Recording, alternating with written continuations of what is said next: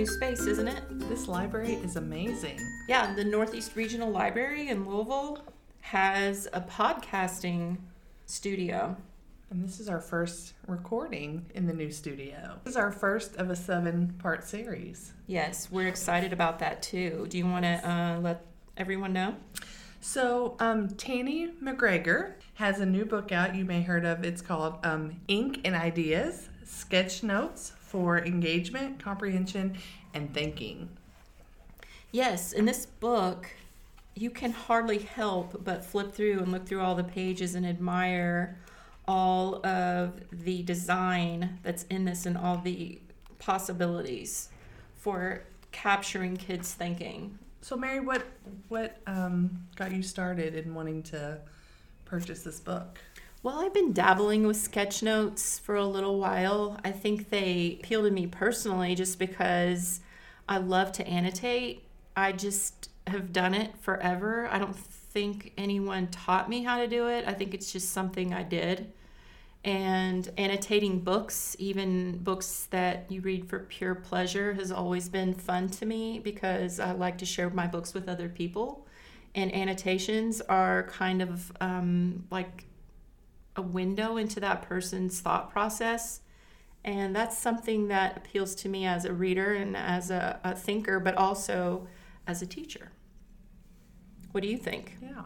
I was interested in, I work with teachers who teach young children. And so we talk a lot about engagement and the students taking notes and being engaged during the lesson.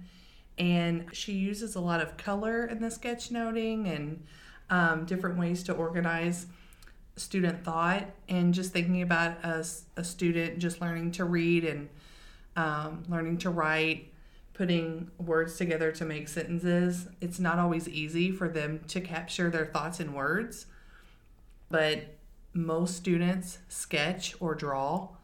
That's something that they're interested in doing. It comes naturally, and it's a way for them to have some kind of non-linguistic representation of their thinking, and it's personal to them. So I'm very excited. I'm very excited to use it, to share with teachers that I work with, and to share thoughts in some of the upcoming episodes. You and I were talking earlier about how this pulls together a lot of what we already know about pedagogy and teaching practices that are effective with different kids. And you just mentioned young kids, but also we know color coding is hugely helpful for kids to be able to trigger their memory or to help them see where different areas of content might be separate, and then how they can be merged together. And also I was thinking, of course, about all my English learners and how they depend really a lot on visuals and visual representation for communication until they start to acquire some English language. And a lot of them will draw pretty sophisticated pictures before they can actually write a piece. And the drawing and the labeling, you and I have talked about many times how successful that strategy is for a lot of kids. So the color aspect, the design aspect, the lettering, all of it, it just seems like it goes with what we know about how kids think. And you just mentioned memory, and you had mentioned earlier TED Talk that you had seen about memory. Yeah, there was a TED Talk, and I can't remember the name of the presenter, but you're going to link it, right? Yes. With the podcast. But he was talking about how our brain is wired for visual representation and symbolic memory, and he presented it in a really interesting way to the crowd that was watching the TED Talk, and he was able to show all of them how much more easily they could remember a few things he drew, rather than even over time through the talk, rather than just the words that he said. So that was one of the things that really got me interested in this whole idea, because we do want to know that what we're doing isn't just fun, although fun's important, but we also want it to be connected to our favorite thing, brain research. I don't know many people who would say that's their favorite thing, but Well, and it takes me back to, of course, my brain always goes back to the students, and if they can do something themselves, of course, it does help them not only learn the content, but internalize it, which is what we want. That's how learning occurs. So hearing that example that you had shared earlier from the TED Talk really just reinforces the importance of this book, and I cannot wait to dive in, and hopefully you join us for the next 6 sessions. And she shares a little bit in the very beginning, the opening that we're talking about tonight. She shares a story about how her mom, always like you, would annotate her books.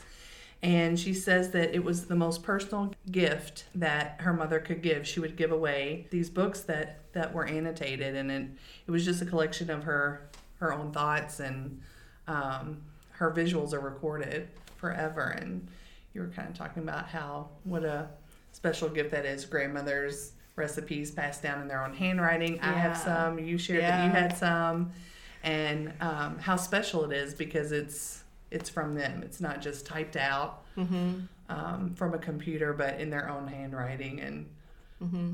And we have been teaching kids to annotate books for, new ideas or questions they have or connections they're making.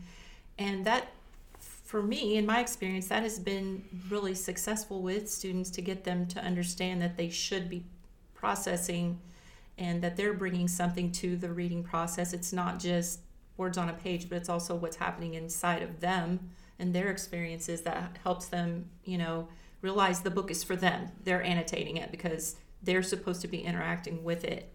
And this really just takes that one step further, I think, by letting you add some really beautiful design to that type of thinking.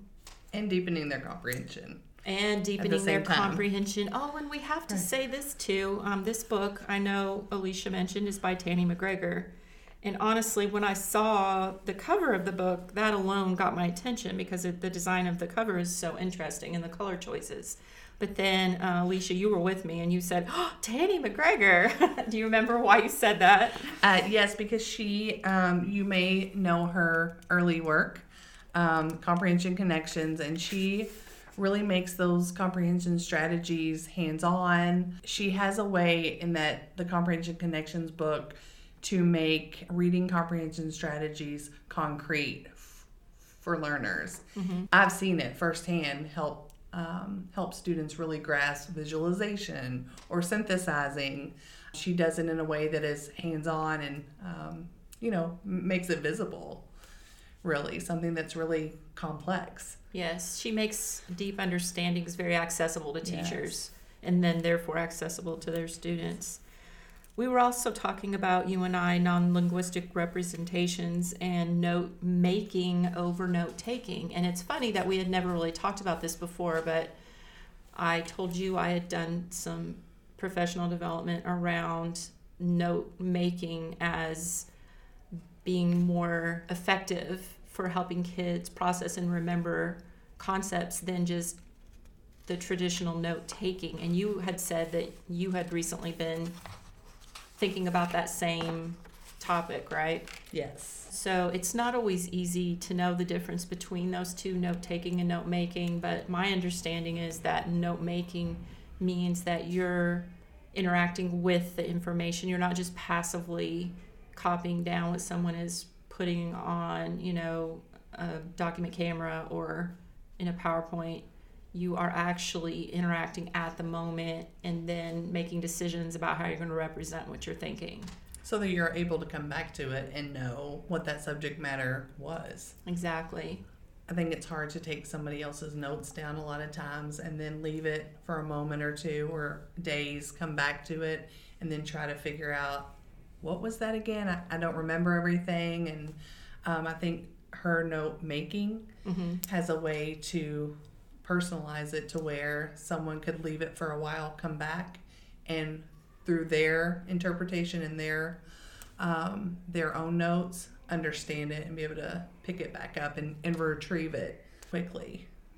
And you and I also talked about, because we are lovers of books and writing and text and words, how this process can be a little bit intimidating because you want to make sure that you're capturing all that you want to remember from a time that you were listening or reading, and that not being linear, sequential sometimes, the way the sketch notes can be laid out in all different configurations, that those are choices you have to make, and they're not necessarily left to right with a return sweep kind of recording. All right, and I think that you were saying, Alicia, because we were looking at an example of someone's sketch notes, even if that doesn't make sense to me, that person's sketch notes, exactly, to recapture what they heard or read, it's going to make sense to that person. And I know that for sure because I've been just playing around with doing this for a while now. And there are all kinds of cool design elements that you can learn, which we'll get into later. That's the fun stuff. As you would say. And also there's a lot out there on the internet, and there are books that are being published right now about sketchnoting, and Tanny McGregor talks about the Sketchnote Society and how she's had people who've helped her along and learn how to sketchnote and how to connect with some great thinkers who also were sketchnoting. Some of the people she talked about are pretty familiar, right? Yes. Jim Henson was one that I was loving to see. What about you? She has a little snippet in here about Alexander Graham Bell, and I love it because she said his handwriting is scratchy, his sketches are quirky. Yes. And I just kind of love that. Delightfully weird. Yes, and the Atlantic even calls his notebooks delightfully weird. I love that. But it's interesting to see all of these influential people throughout history and these snippets of notes and the artifacts and how they're drawn and written, and some very intellectual people, some very creative people, just different types of people throughout history and how they used sketchnoting in their work. I really want to see Jane Goodall's sketch notes of her work out in the field. That would be so cool to see. Well, I think that we're committed to this, right, Alicia? We're going to get started, and not only are we going to talk about underpinning research for sketchnoting, but we're also going to be trying these strategies with students and teachers, and we will be sharing our journey. We will have some interesting things to put on our blog, and maybe even some pictures on our website of some of the things we do.